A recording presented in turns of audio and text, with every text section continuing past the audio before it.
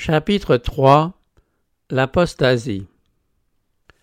Dans sa seconde épître aux Thessaloniciens, saint Paul prédit une profonde altération de la piété devant aboutir à l'établissement de la puissance papale.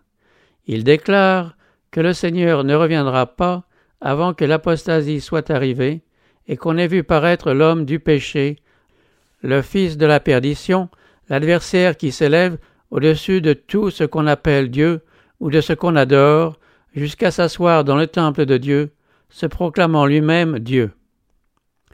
L'apôtre avertissait encore les croyants en ces termes. Le mystère de l'iniquité agit déjà.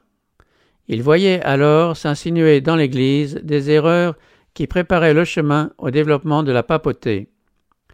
Peu à peu, modestement et en silence d'abord, puis plus ouvertement à mesure qu'il prenait des forces et recevait plus de crédit, ce mystère de l'iniquité poursuivait son œuvre d'égarement.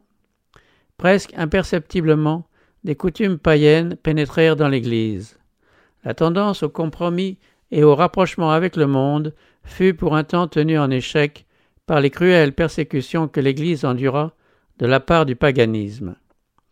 Mais dès que la persécution cessa et que le christianisme eut ses entrées dans les cours et dans les palais des rois, l'Église échangea l'humble simplicité du Christ et de ses apôtres contre la pompe et l'orgueil des prêtres et pontifes païens et substitua à la parole de Dieu les théories et les traditions des hommes. La prétendue conversion de l'empereur Constantin, au commencement du IVe siècle, donna lieu à de grandes réjouissances et le monde, affublé des apparences de la piété, pénétra dans l'Église. Dès lors, la situation s'aggrava rapidement. Le paganisme, apparemment vaincu, était vainqueur. Ses doctrines, ses cérémonies et ses superstitions se mêlèrent à la foi et au culte des disciples du Christ. Un jour, Satan voulut faire un compromis avec le Christ. Il s'approcha du Fils de Dieu dans le désert de la tentation et lui offrit tous les royaumes du monde et leur gloire, à la seule condition qu'il reconnût sa suprématie comme prince des ténèbres. Jésus réprimanda le présomptueux tentateur et l'obligea à se retirer. Exerçant cette même tentation sur les hommes, Satan a mieux réussi. Désireuse de s'assurer les largesses et les honneurs du monde, l'Église se mit à solliciter l'appui et les faveurs des grands de la terre. Ayant de ce fait rejeté Jésus-Christ, elle le remplaça par un représentant du prince de ce monde, l'évêque de Rome. Une des doctrines fondamentales de l'Église romaine enseigne que le pape, investi d'une autorité suprême sur les évêques et les pasteurs de toutes les parties du monde, est le chef visible de l'Église universelle. On est allé plus loin encore. On lui a attribué les titres mêmes de la divinité. Appelé Seigneur Dieu le Pape et déclaré infaillible, il réclame la vénération de tous les hommes. Satan continue d'exiger, par l'intermédiaire de l'Église de Rome, l'hommage qu'il sollicitait de Jésus dans le désert, et des multitudes sont prêtes à le lui rendre. Mais ceux qui craignent et honorent Dieu accueillent ses prétentions de la même manière que notre Seigneur a reçu les sollicitations de l'adversaire lorsqu'il lui dit « Tu adoreras le Seigneur ton Dieu, et tu le serviras lui seul. » Jamais Dieu n'a laissé entendre dans sa parole qu'il établirait un homme quelconque à la tête de son Église. La doctrine de la suprématie papale est diamétralement opposée à l'enseignement des Écritures. Le pape ne peut avoir sur l'Église de Dieu qu'une autorité usurpée. Les romanistes se sont obstinés à accuser les protestants d'hérésie et à leur reprocher de s'être volontairement séparés de la véritable Église. C'est sur eux que retombent ces accusations. Ce sont eux qui ont renoncé à la bannière du Christ et se sont départis de la foi qui a été transmise aux saints une fois pour toutes. Les Saintes Écritures donnent aux hommes la possibilité de découvrir les impostures de Satan et de résister à sa puissance. C'est cette parole sainte que le Sauveur du monde avait opposée à ses attaques. À chaque assaut, Jésus avait présenté le bouclier de la vérité éternelle en disant « Il est écrit ». Contre chaque suggestion de l'adversaire, il avait cité la sagesse et l'autorité des Écritures. Le seul moyen dont Satan disposait pour établir son ascendant sur les hommes et pour affermir celui de l'usurpateur papal était donc de maintenir le monde dans l'ignorance du Saint-Livre. Comme la Bible exaltait la souveraineté de Dieu et de la vérité, elle devait être cachée et supprimée. Telle fut la conclusion logique adoptée par l'Église de Rome. Des siècles durant, la propagation des Écritures fut interdite. On défendait au peuple de les lire ou de les posséder chez soi, tandis que des prélats et des prêtres sans principe les interprétaient de manière à appuyer leurs prétentions. C'est ainsi que le pape en vint à être presque universellement reconnu comme le vicaire de Dieu sur la terre et investi d'une autorité suprême sur l'Église et sur l'État. Le livre dénonciateur de l'erreur mis de côté, Satan pouvait agir à sa guise. La prophétie avait déclaré que la papauté espérait changer les temps et la loi. Elle ne tarda pas à entreprendre cette œuvre. Pour donner aux convertis du paganisme de quoi remplacer le culte des idoles et faciliter ainsi leur adhésion au christianisme, on introduisit graduellement dans l'Église le culte des images et des reliques. Cette idolâtrie fut définitivement reconnue par un concile général. Pour masquer cette œuvre sacrilège, Rome s'enhardit jusqu'à effacer de la loi de Dieu le second commandement qui prohibe le culte des images et pour rétablir le nombre à partager en deux le 10e. Les concessions faites au paganisme ouvrirent la voie à un nouvel attentat contre l'autorité du ciel. Par l'intermédiaire de conducteurs peu scrupuleux, Satan s'attaqua aussi au 4e commandement.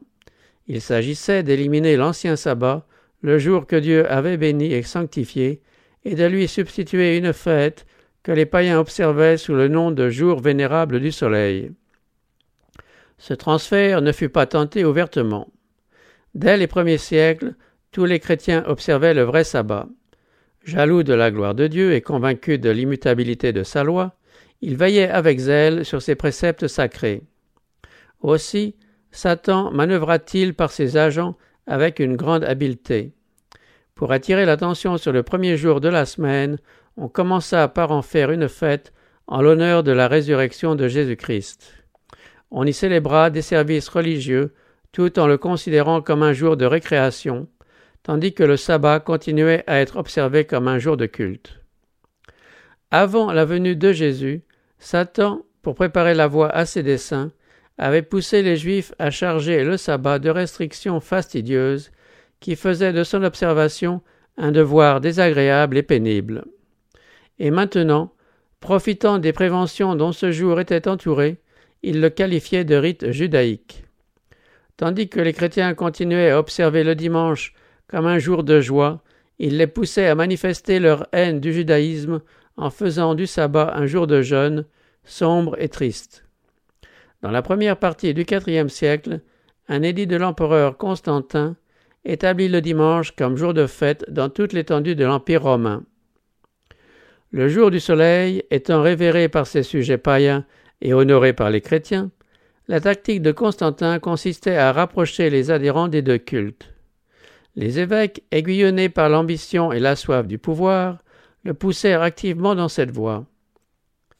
Ils comprenaient, en effet, que si le même jour était observé par les chrétiens et les païens, ces derniers seraient incités à embrasser extérieurement le christianisme et contribueraient à la gloire de l'Église. Cependant, si beaucoup de chrétiens pieux étaient graduellement amenés à attribuer un certain degré de sainteté au dimanche, ils n'en continuaient pas moins à considérer avec respect le sabbat de l'Éternel et à l'observer conformément au 4e commandement. Déterminé à rassembler le monde chrétien sous ses étendards et à exercer sa puissance par son vicaire, le pontife altier, qui se donnait comme le représentant du Christ, le grand séducteur n'avait pas encore achevé sa tâche. C'est par le moyen de païens à demi convertis, de prélats ambitieux et de chrétiens mondanisés qu'il parvint à ses fins. De grands conciles réunissaient de temps en temps les dignitaires de l'Église de toutes les parties du monde. À chaque concile, on rabaissait le jour divinement institué et l'on élevait le dimanche. la fête païenne finit par recevoir les honneurs d'une institution divine. Quant au sabbat de la Bible, il fut qualifié de vestige du judaïsme et l'anathème fut prononcé contre ses observateurs. En détournant les hommes de la loi de Dieu, le grand apostat avait réussi à s'élever au-dessus de tout ce qu'on appelle Dieu ou de ce qu'on adore. Il avait osé s'attaquer au seul des préceptes divins qui attirent incontestablement l'attention de toute l'humanité sur le Dieu vivant et vrai. Le 4e commandement, en appelant Dieu le Créateur des cieux et de la terre, le distingue de tous les faux dieux. Or, c'est à titre de mémorial de la création que le 7e jour fut sanctifié comme jour de repos pour la famille humaine. Il était destiné à rappeler constamment aux hommes que Dieu est la source de leur être, l'objet de leur vénération et de leur culte. Voilà pourquoi Satan s'efforce de détourner l'homme de la fidélité et de l'obéissance qu'il doit à Dieu, et dirige ses attaques contre le commandement qui proclame Dieu comme créateur de toutes choses. Aujourd'hui, les protestants assurent que la résurrection du Christ a fait du dimanche le jour de repos des chrétiens. Mais ils n'étayent cette affirmation d'aucune preuve biblique. Jamais Jésus ni ses apôtres n'ont fait un pareil honneur à ce jour. L'observation du dimanche comme jour de repos a été engendrée par le mystère de l'iniquité, qui avait déjà commencé d'agir au temps de saint Paul. Où et quand le Seigneur a-t-il adopté cet enfant de la papauté? Quelle raison valable peut-on donner en faveur d'un changement que les Écritures ne sanctionnent pas? Au VIe siècle, la papauté était solidement établie. Le siège de son empire avait été fixé dans la ville impériale, et l'évêque de Rome était reconnu chef de toute la chrétienté. Le paganisme avait fait place à la papauté, le dragon avait cédé à la bête sa puissance et son trône et une grande autorité. C'est alors que commencent les 1260 années d'oppression papale annoncées par les prophéties de Daniel et de l'Apocalypse. On mit les chrétiens dans l'alternative de choisir soit l'abandon de leurs principes et l'adoption des cérémonies et du culte papal, soit la perspective de passer leur vie dans des cachots ou de mourir par la roue, le bûcher ou la décapitation. Alors s'accomplit cette prophétie du Sauveur, vous serez livrés même par vos parents, par vos frères, par vos proches et par vos amis, et ils feront mourir plusieurs d'entre vous. Vous serez haïs de tous à cause de mon nom. La persécution se déchaîna avec furie contre les fidèles, et le monde devint un vaste champ de bataille. Des siècles durant, l'Église du Christ dut vivre dans la retraite et l'obscurité. Sa situation est ainsi décrite par le prophète, « Et la femme s'enfuit dans le désert, où elle avait un lieu préparé par Dieu, afin qu'elle y fût nourrie pendant 1260 jours. » L'avènement au pouvoir de l'Église de Rome a marqué le commencement du Moyen Âge. À mesure que croissait sa puissance, les ténèbres devenaient plus denses. Le pape, prenant la place de Jésus-Christ, le véritable fondement, devint l'objet de la foi. Au lieu de s'adresser au Fils de Dieu pour obtenir le pardon des péchés et le salut éternel, on comptait sur le pape, sur les prêtres et les prélats, auxquels il avait délégué son autorité. On enseignait aux foules que le pape étant leur médiateur terrestre, nul ne pouvait s'approcher de Dieu que par lui. On ajoutait qu'une obéissance implicite lui était due parce qu'il était sur la terre à la place de Dieu. La moindre infraction à ses volontés attirait les châtiments les plus terribles pour le corps et l'âme. On détournait ainsi l'attention de Dieu pour la reporter sur des hommes faillibles et cruels, que dis-je, sur le prince des ténèbres qui agissait par eux. Le péché prenait le déguisement de la sainteté. Avec la glorification des lois et des traditions humaines, surgissait la corruption des mœurs, corollaire inévitable de l'abandon de la loi divine. Quand les Écritures sont supprimées et que l'homme se met à la place de Dieu, on ne peut que s'attendre à la fraude, à l'impiété et à la dégradation morale. L'Église du Christ vivait des jours périlleux. Les chrétiens fidèles étaient peu nombreux. La vérité ne resta jamais sans témoin, mais il y eut des moments où l'erreur et la superstition parurent être sur le point de supplanter la vraie religion. Les croyants étaient invités non seulement à considérer le pape comme leur médiateur, mais aussi à compter sur leur propre mérite pour expier leurs péchés. c'est par de longs pèlerinages, des pénitences, le culte des reliques, l'érection d'églises et d'autels, le don de fortes sommes d'argent, qu'il fallait apaiser la colère de Dieu ou obtenir sa faveur. Comme si Dieu était semblable aux hommes, prêt à s'irriter pour des bagatelles ou à se laisser attendrir par des cadeaux ou des pénitences. L'Évangile était perdu de vue, tandis qu'on multipliait les cérémonies religieuses et qu'on accablait le peuple d'exactions rigoureuses. Alors même que le vice régnait jusque dans les rangs des chefs de la hiérarchie, l'influence de l'Église romaine allait croissant. Vers la fin du 8e siècle, on prétendait que les évêques de Rome avaient possédé dès les premiers temps de l'Église toute la puissance spirituelle dont ils se réclamaient. Et comme il fallait donner à cette affirmation une apparence de véracité, le père du mensonge fut tout prêt à en suggérer le moyen. Des moines forgèrent de toutes pièces des écrits que l'on donna pour très anciens. Des décrets, de conciles dont on n'avait jamais entendu parler, établissaient la suprématie du pape depuis les temps les plus reculés. Une Église qui avait rejeté la vérité accueillait ces fraudes avec empressement. Perplexes devant le fatras des fausses doctrines qui leur barraient la voie, les quelques fidèles qui bâtissaient sur le vrai fondement étaient tentés de dire, comme les constructeurs de murailles de Jérusalem au temps de Néhémie, « Les forces manquent à ceux qui portent les fardeaux et les décombres sont considérables. Nous ne pourrons pas bâtir la muraille. » Là, de lutter contre la persécution, la fraude, l'iniquité et toutes les subtilités imaginées par Satan, plusieurs, par amour de la paix comme pour sauvegarder leurs biens et leur vie, se découragèrent et abandonnèrent le sûr fondement de la foi. D'autres, sans se laisser intimider par l'opposition de leurs ennemis, disaient hardiment « Ne les craignez pas, souvenez-vous du Seigneur grand et redoutable ». Et ils allaient de l'avant, ayant chacun, en travaillant, son épée sainte autour des reins. Dans tous les temps, le même esprit de haine et d'opposition à la vérité a inspiré les ennemis de Dieu, et le même esprit de vigilance et de fidélité a été nécessaire à ses serviteurs. Jusqu'à la fin, ces paroles de Jésus à ses premiers disciples seront opportunes. Ce que je vous dis, je le dis à tous, veillez. Les ténèbres semblaient s'épaissir encore. Le culte des images devenait plus général. On allumait des cierges devant les statues et on leur offrait des prières. Les cérémonies les plus absurdes s'ajoutaient au culte. La superstition exerçait un tel empire sur les esprits que la raison semblait avoir abdiqué. Les prêtres et les évêques étant eux-mêmes sensuels, corrompus, amateurs de plaisir, le troupeau imitateur de ses guides était naturellement plongé dans le vice et l'ignorance. Au XIe siècle, les prétentions de la papauté s'accrurent considérablement lorsque Grégoire VII proclama l'inhérence de l'Église romaine. Ce pape affirmait que, conformément aux Écritures, l'Église n'avait jamais erré et n'errerait jamais. Aucune preuve tirée de l'Écriture n'accompagnait son assertion. L'orgueilleux pontife s'arrogea aussi le pouvoir de déposer les empereurs. Il déclara que ses sentences ne pouvaient être annulées par personne, tandis qu'il avait la prérogative, lui, d'annuler les décisions de tous.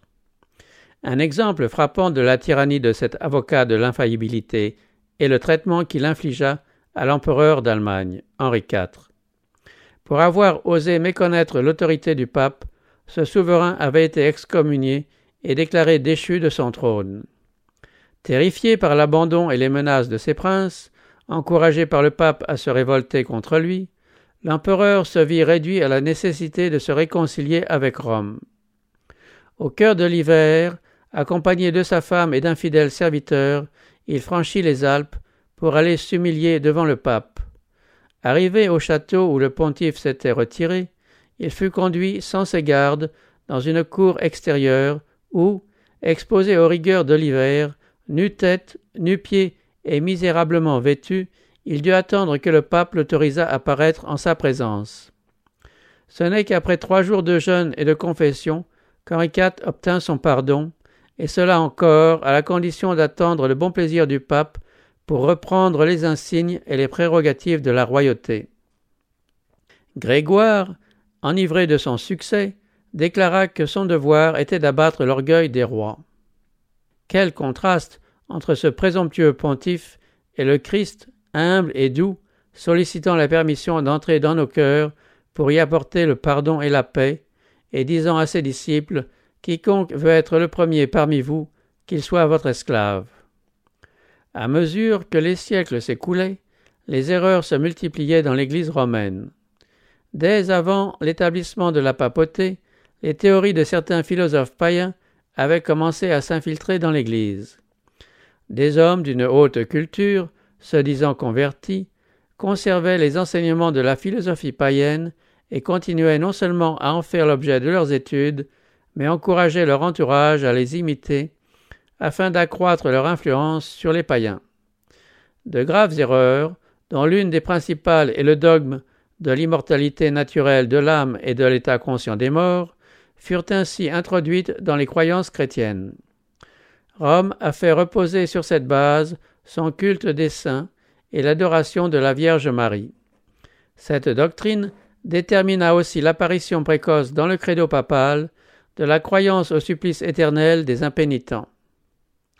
La voie était ainsi préparée pour l'introduction d'une autre invention du paganisme que Rome a dénommée le purgatoire et dont elle s'est servie pour terroriser les foules crédules et superstitieuses. Elle affirma que les âmes qui n'ont pas mérité la damnation éternelle doivent, avant d'être admises au ciel, avoir été purifiées de leurs péchés en un lieu de tourment. Une autre invention, la doctrine des indulgences, permit à Rome de tirer profit des craintes et des vices de ses adhérents. L'entière rémission des péchés présents, passés et futurs était promise à ceux qui s'engageaient dans les guerres livrées par le pape en vue d'étendre sa domination, de châtier ses ennemis ou d'exterminer ceux qui s'avisaient de nier sa suprématie spirituelle. On enseignait aussi que, moyennant le versement d'une certaine somme dans le trésor de l'Église, on obtenait soit le pardon de ses propres péchés, soit la délivrance des âmes gémissant dans les flammes du purgatoire.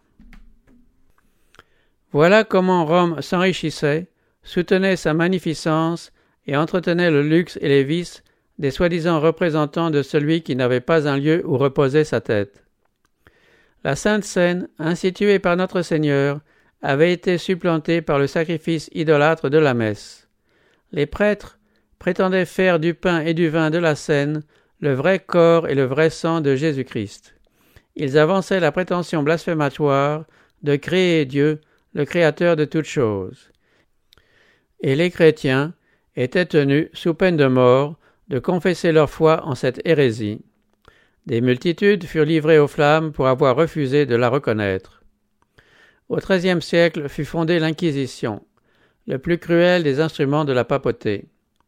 Les chefs de la hiérarchie papale travaillaient avec la collaboration du prince des ténèbres. Dans leurs conseils secrets, on eût pu voir Satan et ses anges diriger l'esprit d'hommes pervertis, tandis que l'ange de Dieu, invisible au milieu d'eux, prenait fidèlement note de leurs iniques décrets et enregistrait des faits trop affreux pour être révélés à des humains. Babylone la Grande était ivre du sang des saints. Les corps torturés de millions de martyrs criaient vengeance devant Dieu contre cette puissance apostate. La papauté était devenue le despote de l'univers.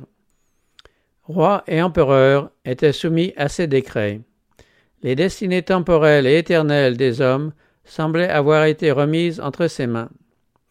Des siècles durant, les dogmes de Rome furent aveuglement adoptés, ses rites scrupuleusement célébrés et ses fêtes généralement observées. Son clergé était honoré et largement rétribué.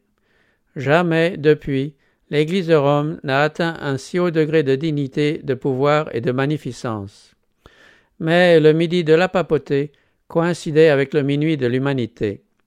Les saintes écritures étaient presque inconnues, non seulement des fidèles, mais aussi du clergé. Comme les pharisiens du temps de Jésus, les membres du clergé haïssaient la lumière qui dévoilait leurs péchés. La loi de Dieu, norme de la justice, une fois supprimée et leur pouvoir illimité assuré, ils se livraient au vice sans aucune retenue. La fraude, l'avarice et la dissolution prévalaient. Pour parvenir à la fortune ou aux dignités, on ne reculait devant aucun crime. Les palais des papes et des prélats étaient les témoins de répugnantes scènes de débauche. Certains pontifes s'adonnaient à des crimes tellement odieux que des souverains, les jugeant trop vils pour être tolérés, tentèrent de les déposer. Pendant des siècles, l'Europe ne fit aucun progrès dans les sciences, les arts et la civilisation. La chrétienté était frappée moralement et intellectuellement de paralysie. La condition du monde sous le sceptre de Rome présentait un accomplissement à la fois frappant et terrible de ces paroles du prophète Osée. « Mon peuple est détruit parce qu'il lui manque la connaissance. Puisque tu as rejeté la connaissance, je te rejetterai, et tu seras dépouillé de mon sacerdoce. Puisque tu as oublié la loi de ton Dieu, j'oublierai aussi tes enfants. Il n'y a point de vérité, point de miséricorde, point de connaissance de Dieu dans le pays. Il n'y a que parjure et mensonge, assassinat, vol et adultère.